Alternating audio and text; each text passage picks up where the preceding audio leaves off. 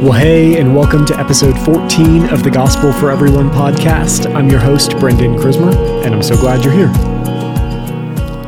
Well, in today's episode, Jason, Josh, and I sit down and we discuss what it means to be an heir of the world, the seasons in the life of Abraham, and how to know what God has promised to us.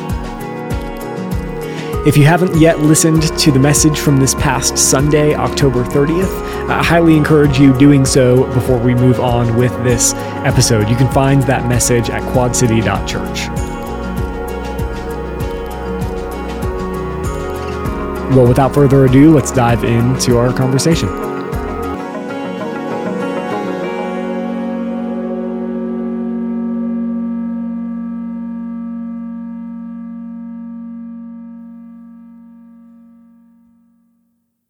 Well, hey guys, happy Halloween. Happy Halloween. How you guys doing? I'm pretty good. Yeah, good. Figured we'd start our time off today talking about some of our favorite Halloween memories. What do you guys have along the lines of Halloween memories? The favorite is, I think, probably a stretch. Yeah. I feel like Halloween is a whole different thing than it used to be. Like when I was a kid, it wasn't as big. And when were you a kid again? Just to frame this. I feel like I should have a button over here that has like the Back in My Day jingle. And every time Jason says, when I was a kid, we hit that button. Oh. You can hear the song. And we did, though, confirm there is definitely different generations of trick-or-treating in this room alone. Yeah. Yes. For sure. I was, so early 80s would have been my kind of the heyday. Not heyday, but that was where it all began with the trick-or-treating stuff. So, we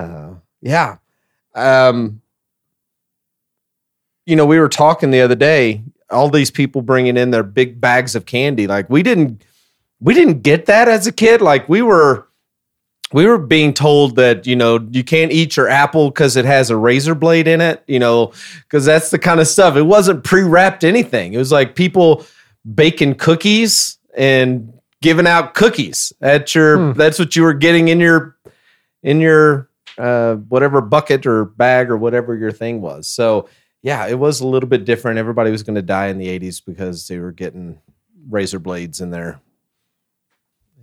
apples. So. I remember those days. Would you dress up as a kid? Let's see, what would have been the 80s characters? So the stock costume in the 80s is literally, it was like there was a molded plastic mask that had one little thing of elastic around it, and the little plastic suit, whatever it was, whatever little character, it was like as thick as a trash bag. And so that's what you wore. You went to the Walmarts and picked out whatever little thing you wanted. And it was a, whether Teenage Mutant Ninja Turtle mask or maybe a Transformer or something like that. But they were super cheap little plastic mask with a costume that was made that was as thick as a trash bag. So that was it. Interesting. So what was yours though? Like, what do you remember? Oh, I don't remember any. You don't remember any of your costumes? I don't know. It wasn't that big of a deal. I don't remember it being nearly as big of a deal. I remember things like Cabbage Patch Kids. Like everybody was a Cabbage Patch Kid. Everybody had these little plastic Cabbage Patch doll faces. I'm not sure I even know what that is. Oh my heavens. Are you kidding me right now? I'm going to Google it right now. Google up Cabbage Patch Kid, or you can Google up the Mickey Mouse or whatever. It had all these little plastic faces, and that's all it was. Oh, that's terrifying.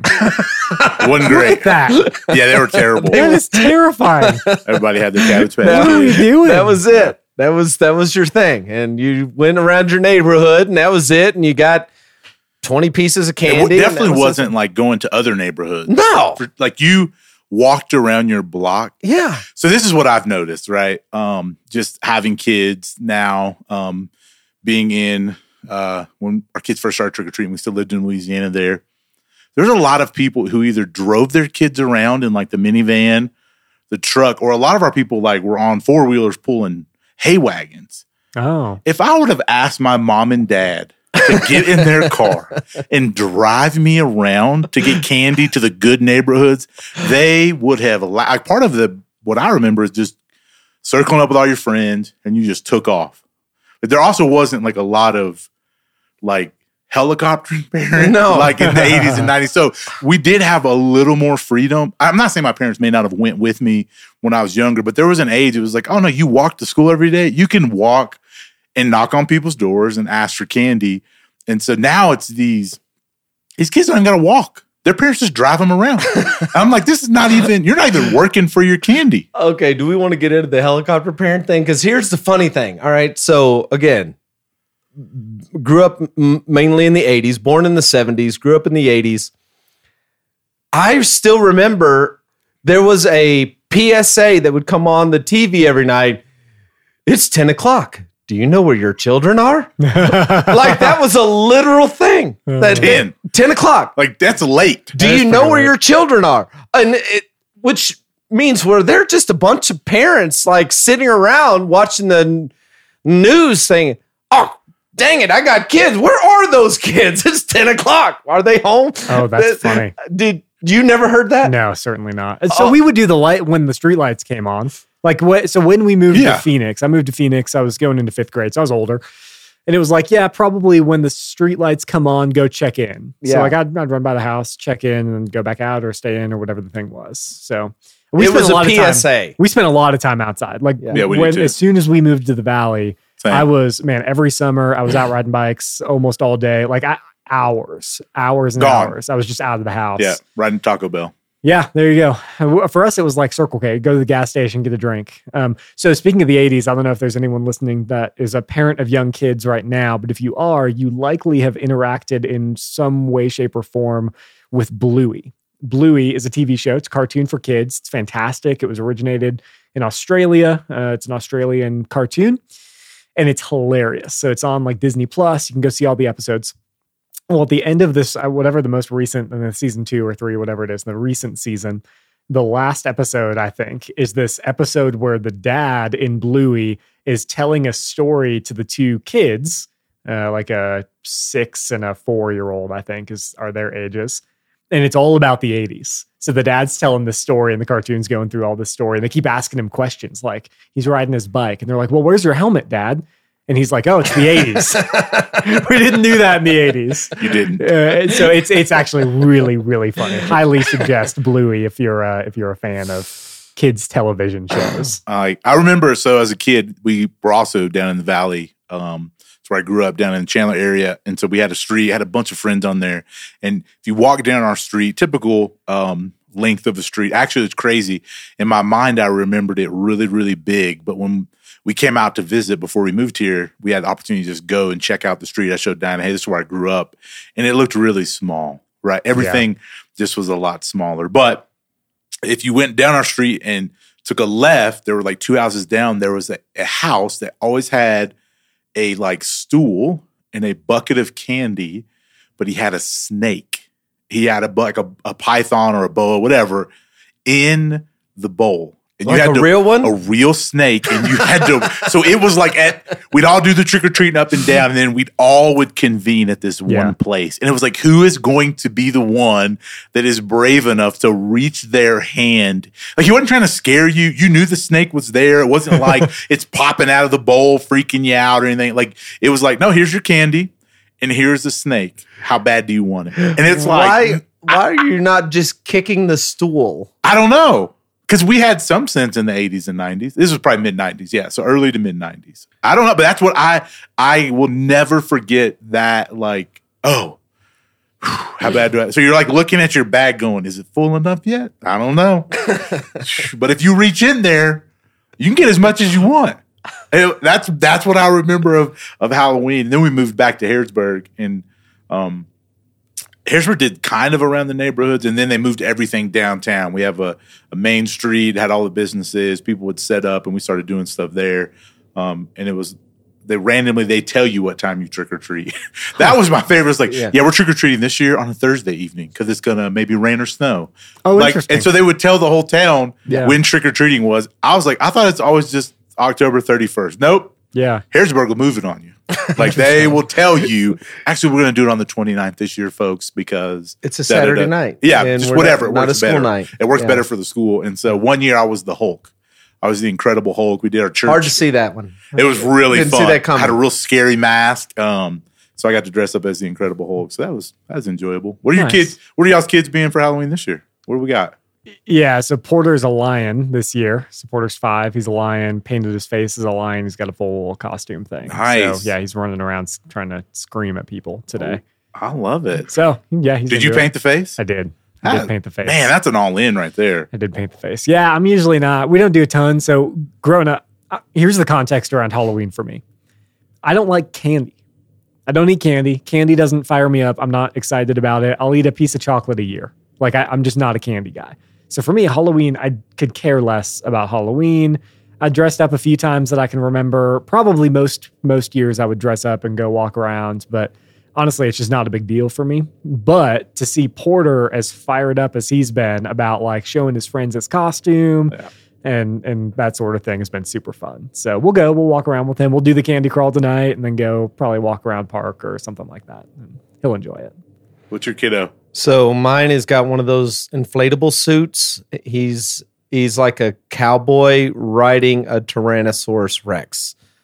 So he's riding a dinosaur with a cowboy hat. Yeah. With one of those little inflatable suits. So he's my Asian cowboy riding a dinosaur. It'll be great. I love it. Just love that. That feels right. It does. Right. Yeah. See, the boys we've got Judo wanted to be a football player. Shocker. Yeah, I was. Yeah, he wanted an Odell Beckham jersey, and I was like, I'm not buying you OBJ jersey, buddy. We have Flash, and then we have Spider-Man, Miles Morales Spider-Man. There is a difference, so we had to make sure we very much determine that, and then our youngest is going to be an avocado. So, that's fun. It should be fun. We actually we stepped our game up this year. We had all of our stuff done like early October. Normally, we are the scrambling parents. Like, oh no, we're like, let's get in the Halloween box and see what costumes we still had. Couldn't do that though this year because moved across the country. Threw that box away. Yeah. And our boys are a little bit heftier and bigger. So it's like, well, we ain't fitting those costumes anymore. Yeah. That's when you just pull out the sheet, cut 2 holes, and you're a ghost. That's right. That was a lot of 90s. That was 100%. That was a lot of 90s costumes. Yeah, last year was great because Porter wanted to be a rock climber. And I was like, we have that stuff. Like, we've got the helmet, we've got the harness, we've got the gear. So we just put it all on and we walked around as rock climbers last year, which is super easy. So, that's fantastic. It was a lot of fun. Oh, man, that's great. Well, hey, let's dig in to some content from Sunday. First, I just wanted to start maybe Josh and Jason by asking you guys, what were the things that stood out to you this week as we were going through the message? There were a couple of things that stood out specifically to me, but let's start there. I can go. I jump in. So I had a privilege of getting to listen to all 3 services, which is always great because there's a couple pieces that I wanted to see of people's reaction. And one of them was the air stuff. And I think Jason's going to expound a little bit more, but it was great watching people reaction, hey, do you get what this means? Nah, clearly you don't get what this means, right? And then like little by little, it started clicking in for them until then they were like, yeah, amen, hallelujah. And then he was like, okay, now imagine you're going to get Elon Musk. And everybody was like, oh yeah, you could tell everybody was like, there was a lot of head shaking in there. They're like, yeah, I like that. And he was like, see, that's our problem. And everyone like to it was like, oh. Like it was a collective like, oh, he got us. He set us up. It was like the rope-a-dope. Jason straight rope, and he did all 3. So if you were in any other services, everybody got it. Don't worry. Like we all had a piece of that, right? So it was really good. And then the other thing that jumped out to me was in verse 17 when Paul talks about God bringing things that are dead to life. And then in verse 19, Abraham says, my body was as good as dead and Sarah's womb is as good as dead. And we know, again, we think about Jesus and the resurrection, and I'm not discounting that at all because God brought Jesus back to life. But in that instance, Sarah and Abraham thought they were as good as dead. And God breathed the very thing that is life into them, which rippled effect into now who we are as people of God. And so that verse and when you look at it in your text, you see them so close together. And as Jason always says, like when you notice that stuff, man, pay attention. It wasn't an accident that Paul uses those words to go, he says, I mean, God raised from the dead, and then the description of Abraham is that he was dead. And so just a powerful reminder. Then I jump to Ephesians 2, and you were dead in your trespasses and sin, the verse 4, but God made you alive. Like God has breathed life into our dead bodies, right, through Christ. It's such a powerful picture of what the gospel means for us. And so those were the two things that really jumped out in my mind.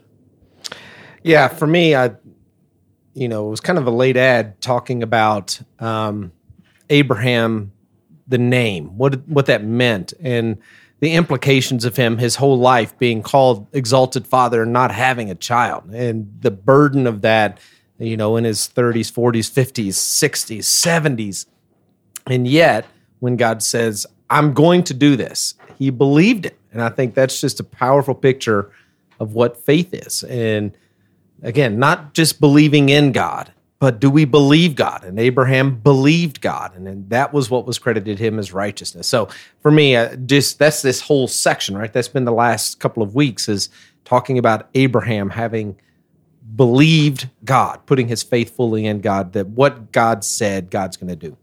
Yeah, that's good. I think for me, the most helpful reminder was super simple. It was just this reminder that like, hey, this is Abraham. And as a result of this man's faith, righteousness was credited to him. Like that's the big picture. But then also remembering he didn't do great all the time. Like there were a couple, and we pointed it out this Sunday, there were a couple of moments in his life that were not awesome. Yeah. Like, yeah, giving your wife away, right, to a couple of foreign kicks. Not a great, like, Twice. That's not a highlight. Like not once, but twice. Not crazy. a great thing, right? The Hagar situation, not awesome. No. Probably could have seen through that one. Not awesome. So for me, it was just that reminder, and that even in my own life, the seasons that I've gone through where I have felt as if my faith is wavering, as if I'm just being beaten down and I'm just kind of grinding through it, and I feel maybe less full of faith. That doesn't mean necessarily that I'm believing the promise of God less, right? There might be some circumstances that are distracting me from remembering the promise of God, but it doesn't mean like that lack of faith isn't inherently unbelief. Seasonally, like for seasons of my life. Again, I can see that play out probably a few times.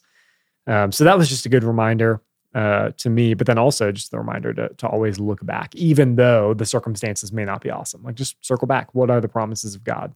And that was just a super helpful reminder for me. Again, I think the application on my end over the next week or two is just doing a big dive into, okay, what are the other promises, right? You gave us a bunch. You gave us a bunch of texts that are all promises from God to his people. And then you said, hey, we could probably go for another hour because there's a bunch of them. So for me, like this week, I'm going to dig a little deeper into that just to remember what have I actually been promised. So when you think about your first point there of the doubt, I don't even think, again, for Abraham, we were told he didn't waver in doubt. Mm-hmm. So what happened? Well, he just tried to figure out how to do it.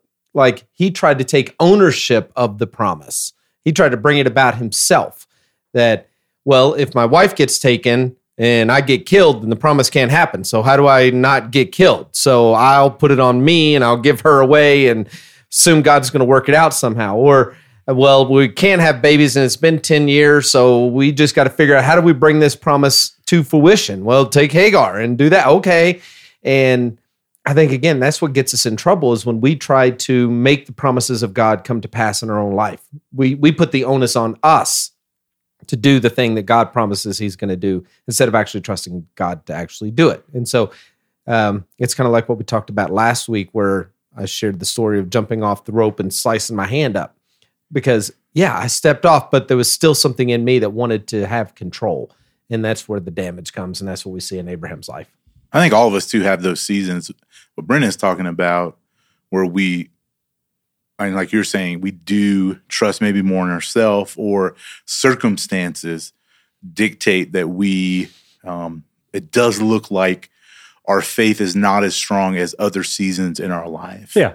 So I have a tattoo on my right arm that says, keep the faith. And I actually got that in a season when, if you asked me, was I a follower of Jesus, I would have told you no. I was a believer. I believed in Jesus, but by no means was I a follower. And so it was right out of college. My first year of college was just not a great year. I really just kicked the tires on faith. I did not follow. I did not believe. I kind of did my own thing. And I got that at the end of the year. And I don't know why, but now when I see it, I remember that even in my lowest moment, even when my faith was just teetering on the edge of breaking, I have this picture literally on my arm of, man, but God still called me and I'm still following. And I don't ever want to be back in that place. And again, the journey still has me times that it's like, oh yeah, man, I'm back in that moment. But I always look back at that because it was a real marker for me. And again, it's something that's literally on me, and it just helps. It helps me remember what faith is about. And it's really more about who God is than not about what Josh has done or what Josh can do or what I will do, but about this God who has pursued me and chased after me and invited me into his story and allowed me to just respond to say, yes, I want to be a part of this. And so I know there's others who are listening who feel that, right? Who may be in that season right now, walked away and they've come back. And for whatever reason, their faith, and it could be some of the hard things that we've experienced, or just sometimes good things. Like we started life, it gets really good, and we go, I don't need God anymore. I'm good. I don't really need this anymore. God, I'll check back in with you in a little bit. And we look at our faith and go, yeah, it's not as rock sure as maybe it once was. And so there's the hope in that man, you can always come back. So really cool piece of just my own journey of faith. Yeah, that's good. And it reminds me, we had jotted down this Tim Keller quote, I think as we were talking about this message a couple of weeks ago.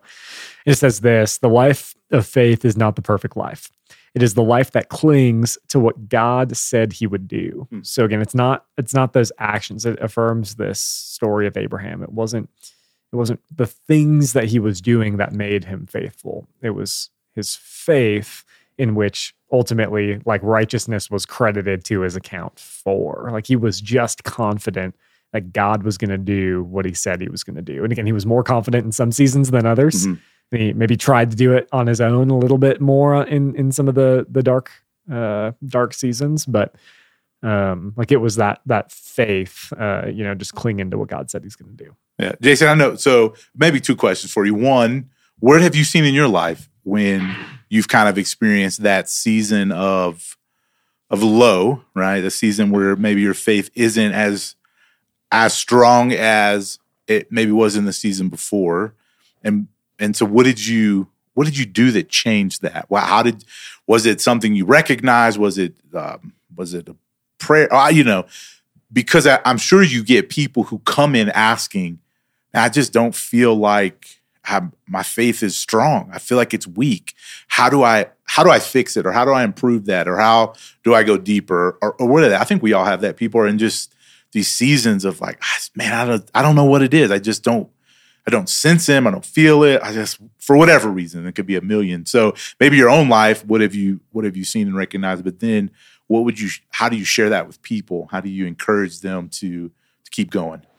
Well, I'd say two things. One is surrounding yourself with faithful people who can tell you the truth when you're only hearing the lies. Like, that's, again, part of what we are in a spiritual warfare. Like, the enemy desires to cast doubt and fear. He is an accuser and a liar from the beginning. So he wants to put us in those places.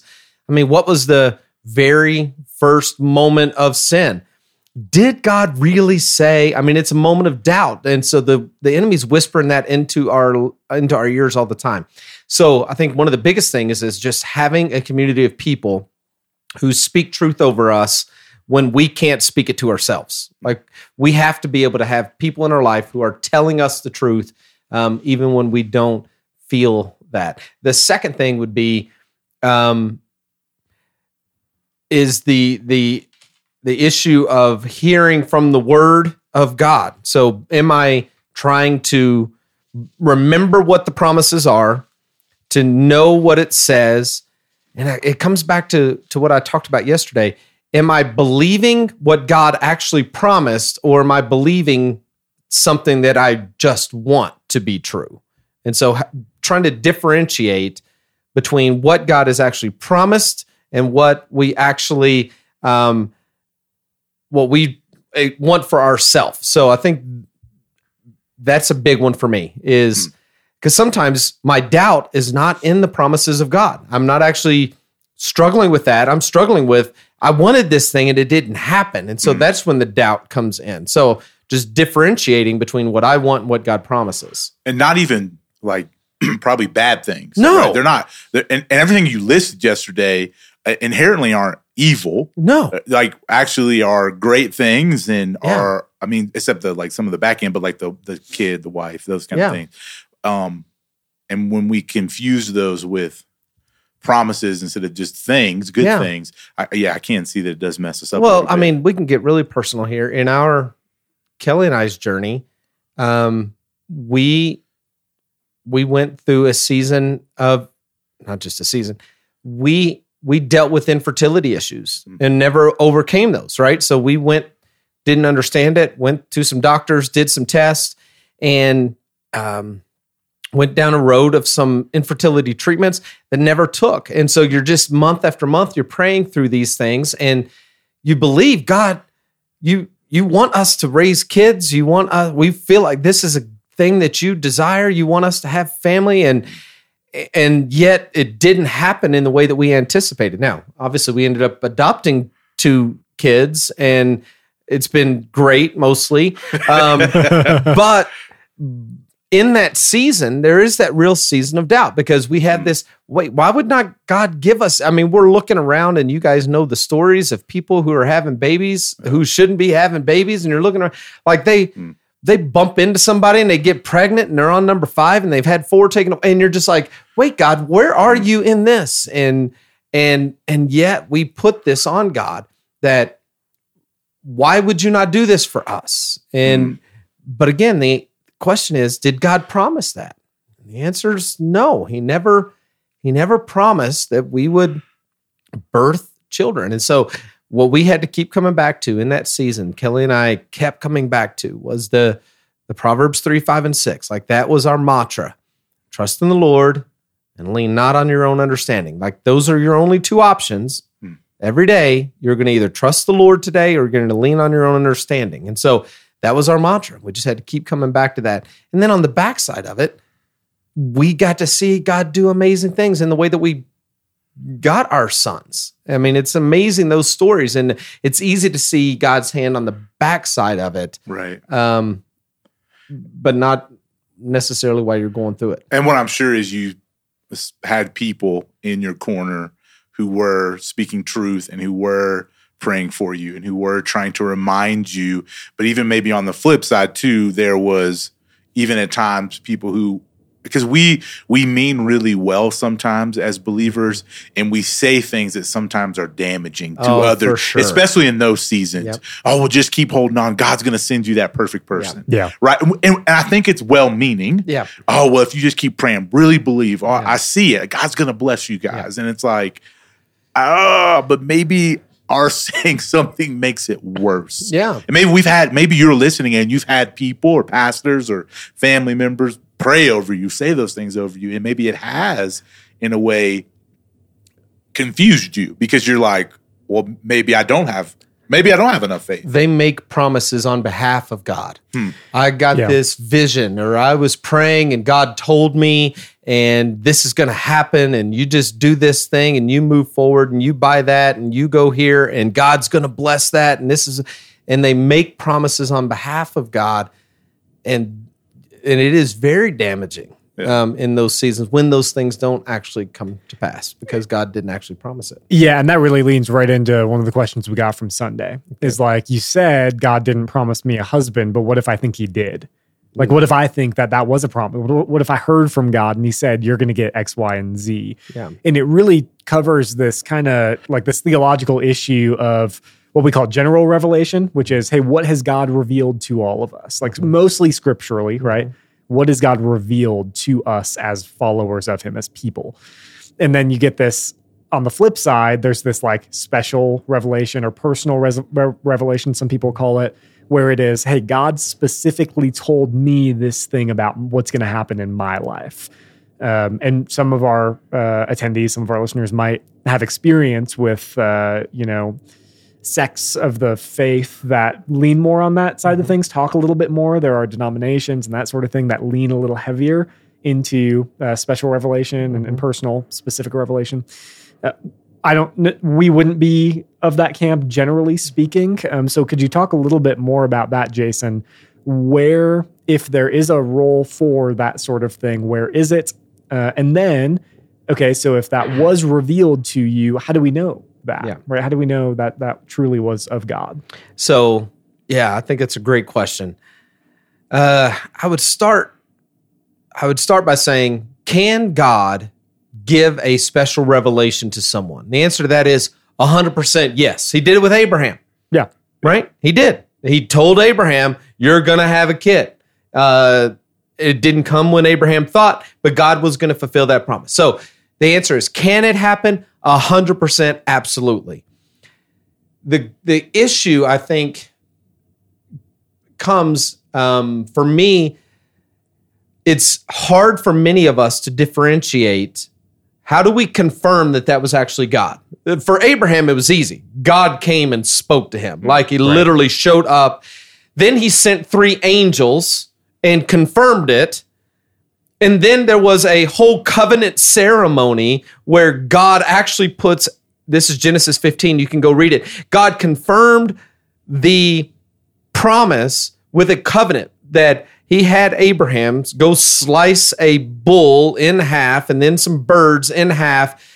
And literally, that was the sign of the covenant. You would slice a bull lengthwise from head to tail, split the whole thing open, and the blood then runs together, and you would walk through this bull's blood. And what you were saying in that moment, that was the way a covenant was sealed. What you're saying in that moment is, if I don't fulfill my promise, may it be done to me as what happened to this bull. Like that was and God made that covenant promise. They went through that ceremony. And there's a cool story as a part of this. Abraham didn't actually have to walk through the bull's blood.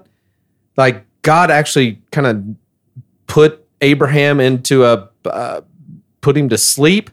And there was a flaming torch that went through the bull's blood. It was God's spirit. So that's what I was going to say. So is it more in this instance that God is saying, I'm going to do 100%. Not Abraham. He didn't have anything to live up to. He didn't have it. That's exactly right. That's cool. That it was, if this covenant doesn't get fulfilled, may it be done to me. And actually it ends up being done to him. That Jesus is the picture of that bull, that his blood was shed to make sure that covenant was fulfilled. So you can go read that in Genesis 15. That's all part of this story, but it wasn't a feeling, I guess is the point that I'm saying. Yeah. It was God he fulfilled the covenant and made sure that Abraham understood. Like that was, it was outside of Abraham that this promise came. And so that's the difficulty that comes for us, is that so many times it's more subjective. I have this feeling, and it's hard sometimes for us to differentiate God's voice and our desire. And sometimes I think we actually leverage our desires and think it's God's voice. And so, so I guess, can God promise someone a husband or a child or a job yes, God can do that. I would just say, as 1 Corinthians tells us, test the spirits to see if they are from God. Like, there is a responsibility that we have to test the spirits. We may actually have some spirits that are telling us things that aren't actually of God. So test the spirits to see if they are of God. That's what we're told. How do we do that? Well, we confirm it. I think most objectively, doesn't match with what the Word of God says. Mm-hmm. If the promise of God is that you're never going to have to suffer, that's not of God. Because again, the very first promise I shared this week is, in this world you will have trouble. That is a promise. The most outgoing and, I'm sorry, not outgoing, that's not the word. The most ongoing promise that Paul hears from God over and over again is the Holy Spirit keeps telling me every time I walk into one of these cities, I'm going to suffer. Yeah. And I think to your point, a special revelation will never contradict the general revelation. 100%. 100%. If you walk down that road, it is a very dangerous road to walk down. It will never, God will never contradict his general revelation. That's right. And so we have to be really careful of just assuming that our desires are God's desires, or that this feeling that I have is the voice of God. Because sometimes, again, we are commanded to test the spirits to see if they are from God. There are spirits that will whisper stuff into our ears that then won't come to pass, so that we end up doubting the goodness and glory of God. That if you were the enemy, why would you not do that? Like, that is an amazing strategy to get people to turn away from God. And we see it all the time. And again, so we just have to know, what are the promises of God? And is this thing that I think God is saying, does it match with the word of God? And then I would add one more layer to it. Find good, godly people, full of the Spirit, full of the word, who can act as a confirmation, that they would affirm this calling or this promise from God. Like, I would need to bounce this off of other people and to see from good, godly people, does this sound like the voice of God, or is this the voice of something else? Or is it just my own desire? So being in a community of people who are full of the Spirit that helps us discern the voice of God in our own life, I think, is another important piece. Brendan, you said something really helpful just as we were chatting about this, just ourselves, about even a step further of what happens when it doesn't come true. Yeah. Could you kind of expound on that? Because I think that was really helpful in my mind too. You were like, what then happens? Yeah. Okay, so I'm trying to remember what exactly I said. You were basically saying like, okay, so what then happens if the thing that God told you doesn't happen? Yeah. What happens to your faith then? So the premise of what we were talking about was this. When I think about this idea of, hey, God told me this, God promised me this, this is something that I've heard from the Lord is going to happen. What do we know about the character of God? God keeps his promises. That's this whole thing, right? The whole story of it, God keeps his promises. Even if we doubt his promises, they will be fulfilled. They may not be fulfilled tomorrow.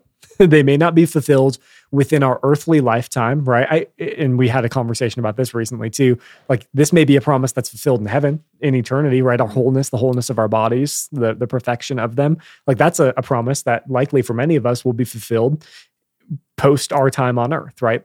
But what we know about God is that he will keep his promises. So if something is promised to you and you think it's a promise from God, but it actually is never fulfilled, then was it a promise of God, or was it something that we had willed into our own lives, right? That was the premise of what I was talking about. So then on the back end of that, what we need to make sure we don't do is put our faith in those promises, because what happens if they're unfulfilled? Well, then we doubt God. We don't think God is fulfilling his promise.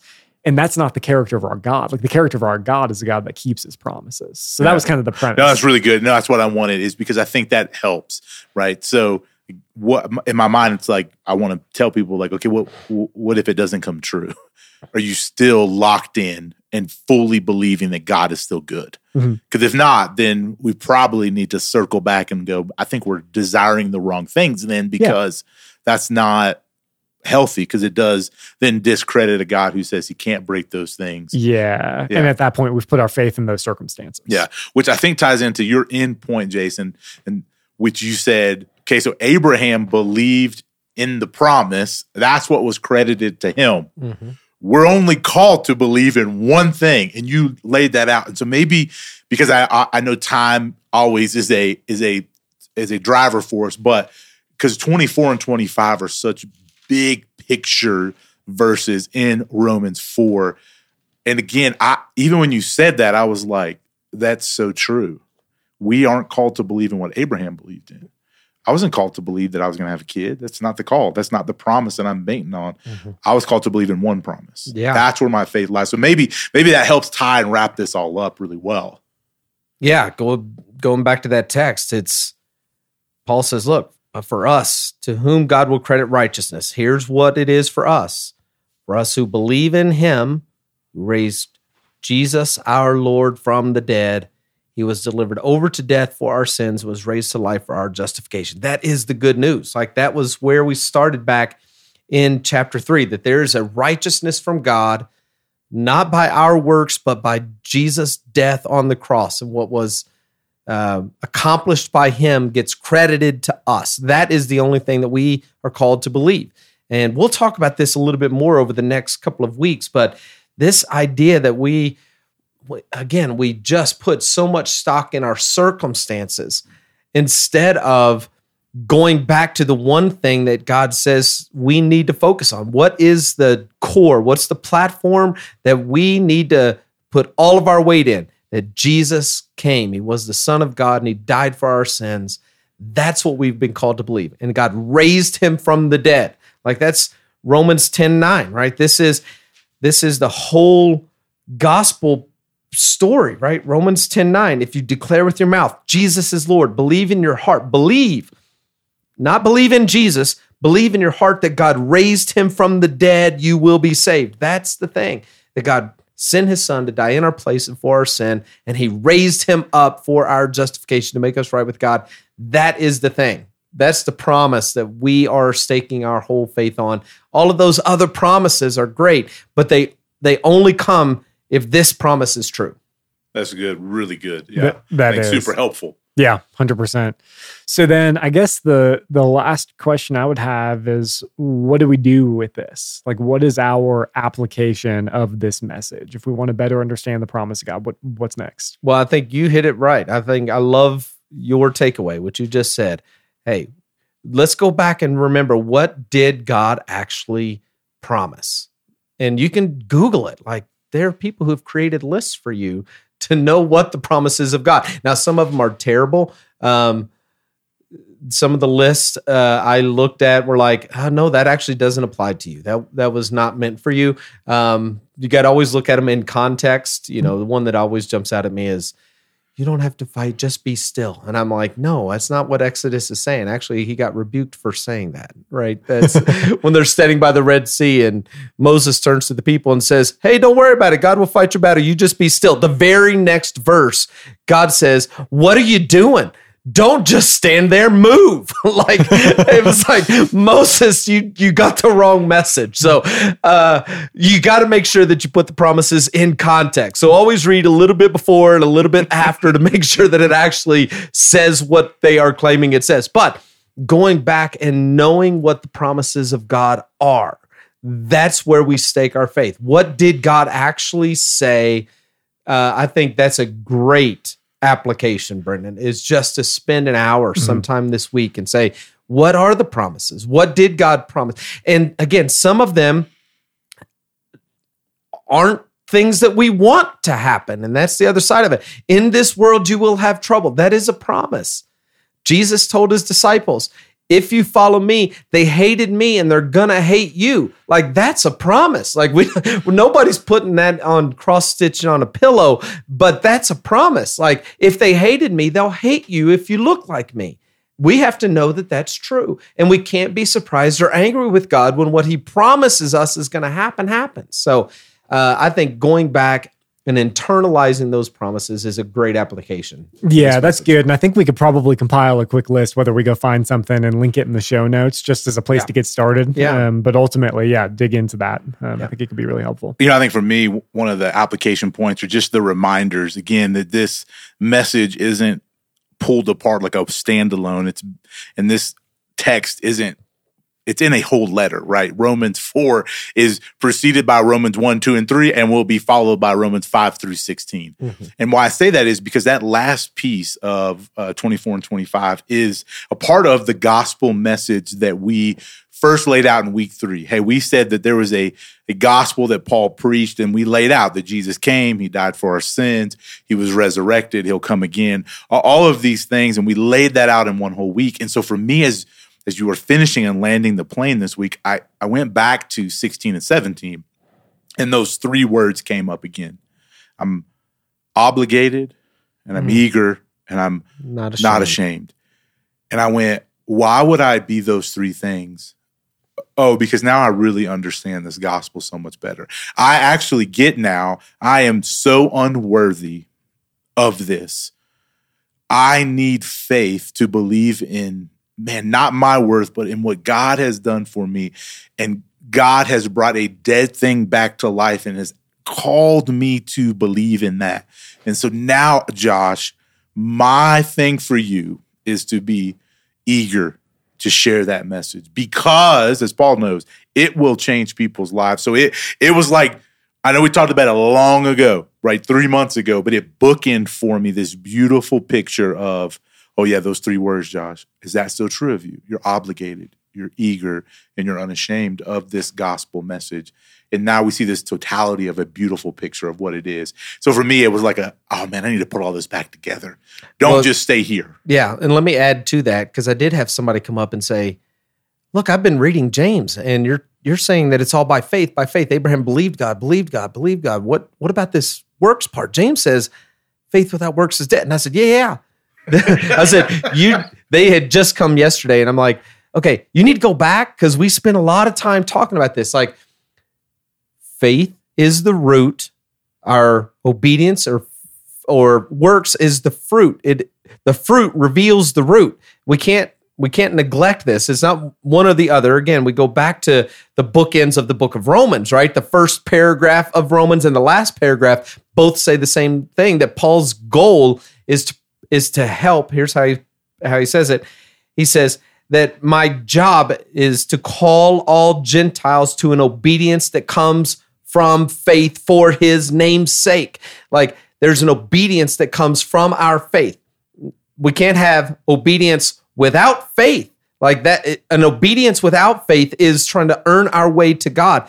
But there is no faith without obedience. Like that's what it produces. So when we're walking by faith, it does produce obedience in us. So we, again, make sure that we're keeping all of these chapters together. Mm-hmm. That's the one thing about dissecting this thing. I talked about that at the very beginning, right? It's like the frog in science class. You slice it open and you pull out all of its pieces and parts, and it's all amazing. But you forget the whole thing goes together and works together to make the frog. Mm-hmm. You can't just pull the pieces apart and get a frog. You have to put them all together to get the beauty of the frog. So there is an obedience that comes from faith, but it is not that obedience that saves us. It is that obedience that reveals a faith that saves us. And I think we just need to make sure that we're continually reminding ourselves of that.